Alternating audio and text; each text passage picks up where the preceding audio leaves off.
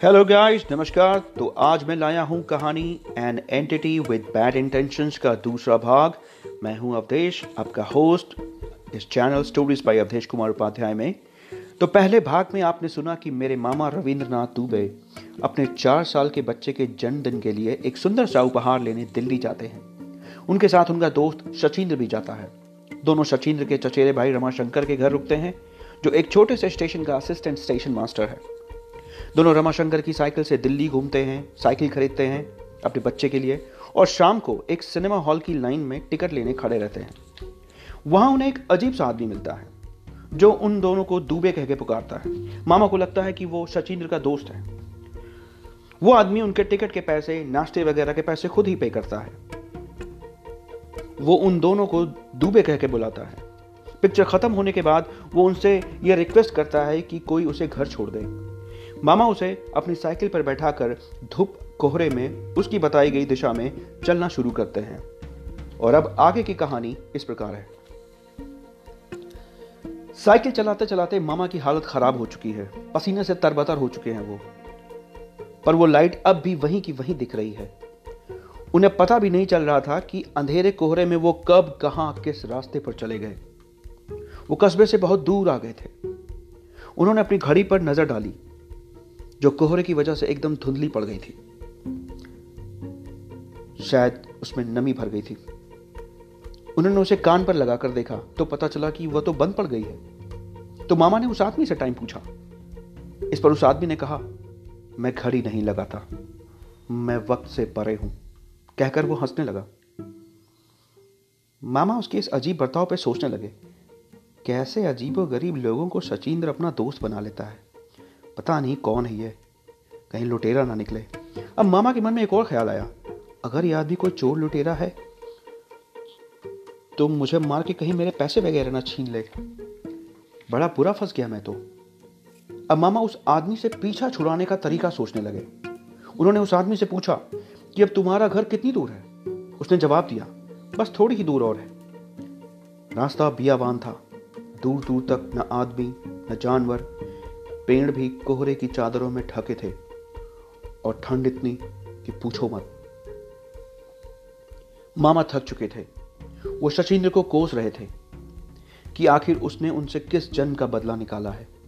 वो मन ही मन सचिंद्र को गालियां दे रहे थे कि जब दोस्त उसका है तो वो खुद छोड़ने क्यों नहीं आया, मुझे क्यों भेज दिया। इस आदमी के इरादे मुझे नेक नहीं लग रहे। मामा थोड़ी देर रुककर आराम करना चाहते थे तो उन्होंने साइकिल रोक दी। उस आदमी ने पूछा, क्या हुआ? मामा ने जवाब दिया, थक गया। तो उस आदमी ने कहा, लाओ मैं चलाता हूं। इस पर मामा ने कहा, रुको थोड़ी देर, आराम करेंगे थोड़ा। वैसे आपका घर अब कितनी दूर है? हमको लगता है कि हम 1 घंटे से ऊपर हो गए साइकिल चलाते हुए, पर वो लाइट तो मुझे अभी भी वहीं की वहीं दिख रही है। इस पर वो आदमी बोला, नहीं, अभी बस कुछ ही मिनट बीते हैं, घर ज्यादा दूर नहीं है। मामा बोले, ओह ठीक है। वैसे आप सचिंद्र को कैसे जानते हैं? तो वो बोला, मैं उसे 4 साल से जानता हूं।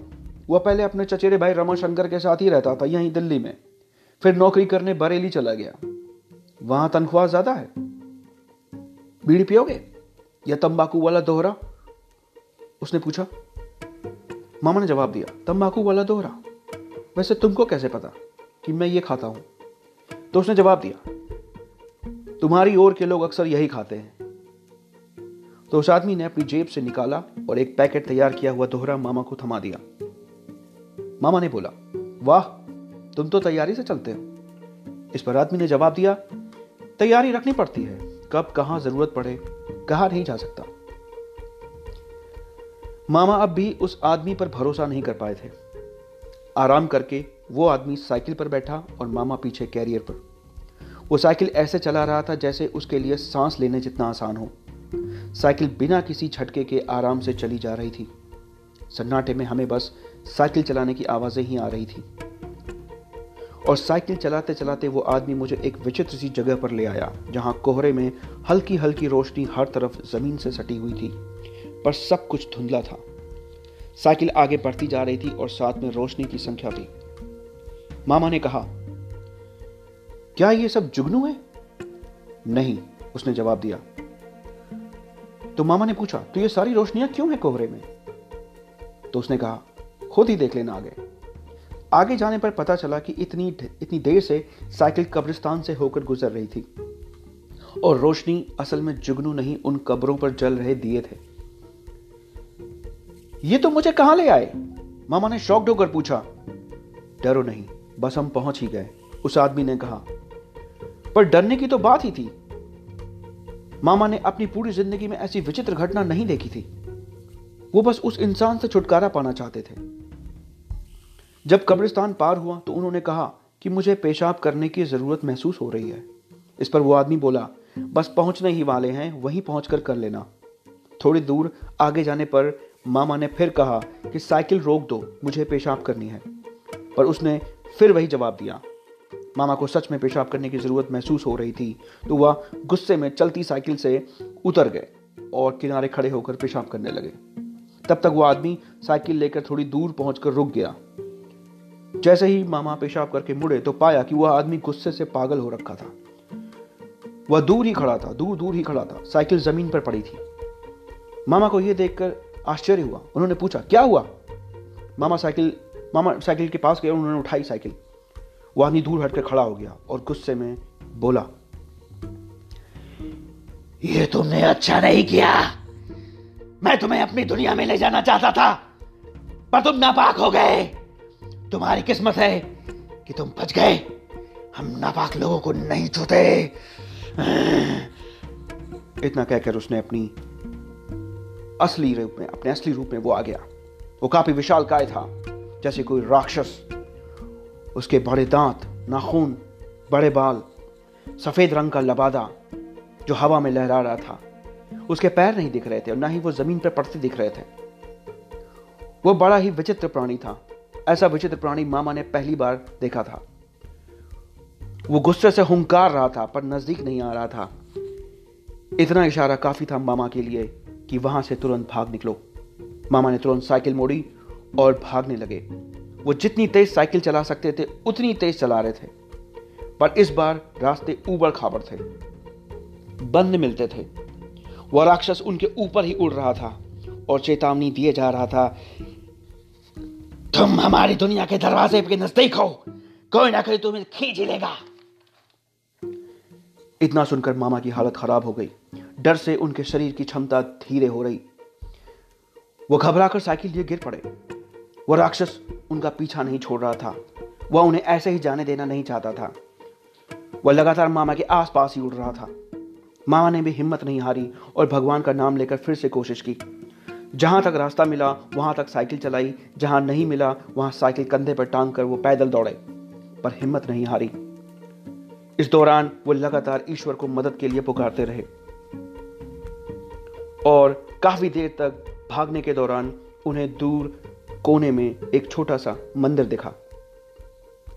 जब वो उस मंदिर के पास पहुंच गए तो उन्होंने अंदर झांका तो देखा वो एक हनुमान जी का मंदिर था।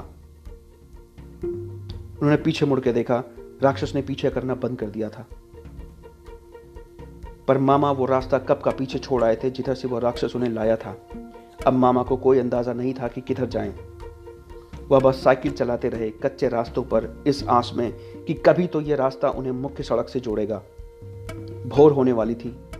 आखिरकार मेहनत और हिम्मत रंग लाई। वो मेन रोड तक आ गए। यह किसी तरह का कोई हाईवे था। मामा ने पीछे मुड़ के देखा, उस राक्षस का कहीं नामो निशान नहीं दिख रहा था।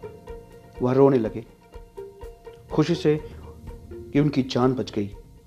प्यास से उनका गला सूखा जा रहा था। ताकत लगभग खत्म हो चुकी थी।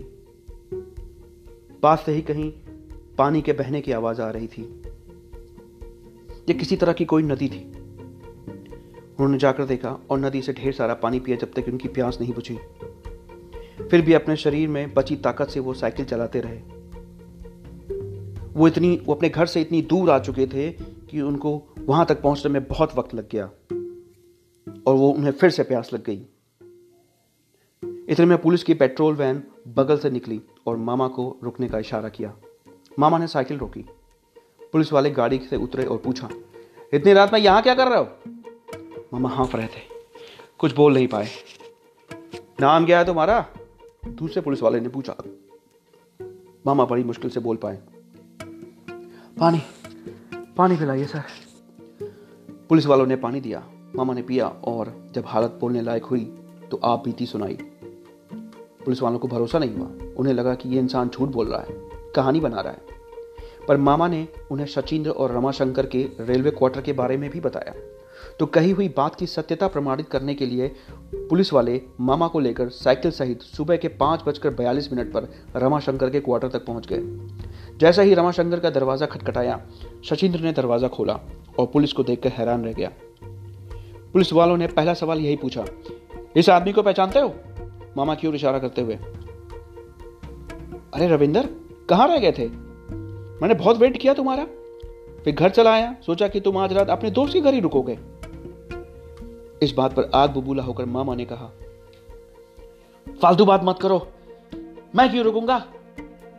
वो क्या मेरा दोस्त है क्या? वो मैं क्यों रुकूंगा उसके घर? क्यों कहा तुमने कि उसके घर छोड़ दो? वरना मैं तो उसको जानता तक नहीं। वो कह रहा था कि वो तुम्हें 4 साल से जानता है। इस बात पर सचिंद्र भौचक्का रह गया और बोला, पर मुझे लगा तो वो तुम्हारा दोस्त है, इसलिए तुमको पूछा कि घर छोड़ दो। और जब वो हमसे मिला तो बोला, और दुबे कैसे हो? और मुझे लगता है इत्तेफाक से हम दोनों ही दुबे हैं, हम दोनों का सरनेम दुबे है।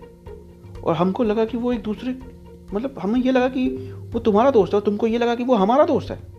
जानते हो कौन था वो? राक्षस था वो। क्या बात कर रहे हो? सचिंद्र ने बोला। वो कह रहा था कि वो तुम्हें 4 साल से जानता है, तुम तनख्वाह की लालच में बरेली चले गए, ये सब उसको पता था। पुलिस वालों को लगा कि ये दोनों झूठ बोल रहे हैं और कहानियां बना रहे हैं, पर ये वार्निंग देकर चले गए कि अगर उस एरिया में जहां तुम हमें मिले कोई वारदात रिपोर्ट हुई तो हम तुम्हें ही पकड़ेंगे, पहले पूछताछ के लिए। जी ठीक है, मामा ने कहा। वैसे वो एरिया कौन सा था जहां रविंद्र आपको मिला? सचिंद्र ने पुलिस वालों से पूछा। हिंडन रिवर के पास वाले हाईवे पे, पुलिस वालों ने जवाब दिया।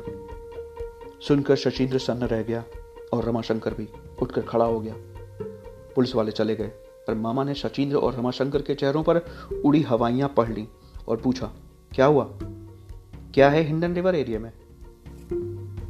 इस पर दोनों एक साथ बोले, that area is haunted, it's cursed. लोग कहते हैं कि वहां जिन्नों का वास है। तो कैसी लगी ये कहानी? अपने कमेंट्स जरूर दीजिएगा और मेरे channel stories by Awadhesh Kumar Upadhyay को सब्सक्राइब कर लीजिए एंकर पे। Very soon I will bring another story. तब तक के लिए खुश रहिए, सुरक्षित रहिए। नमस्कार।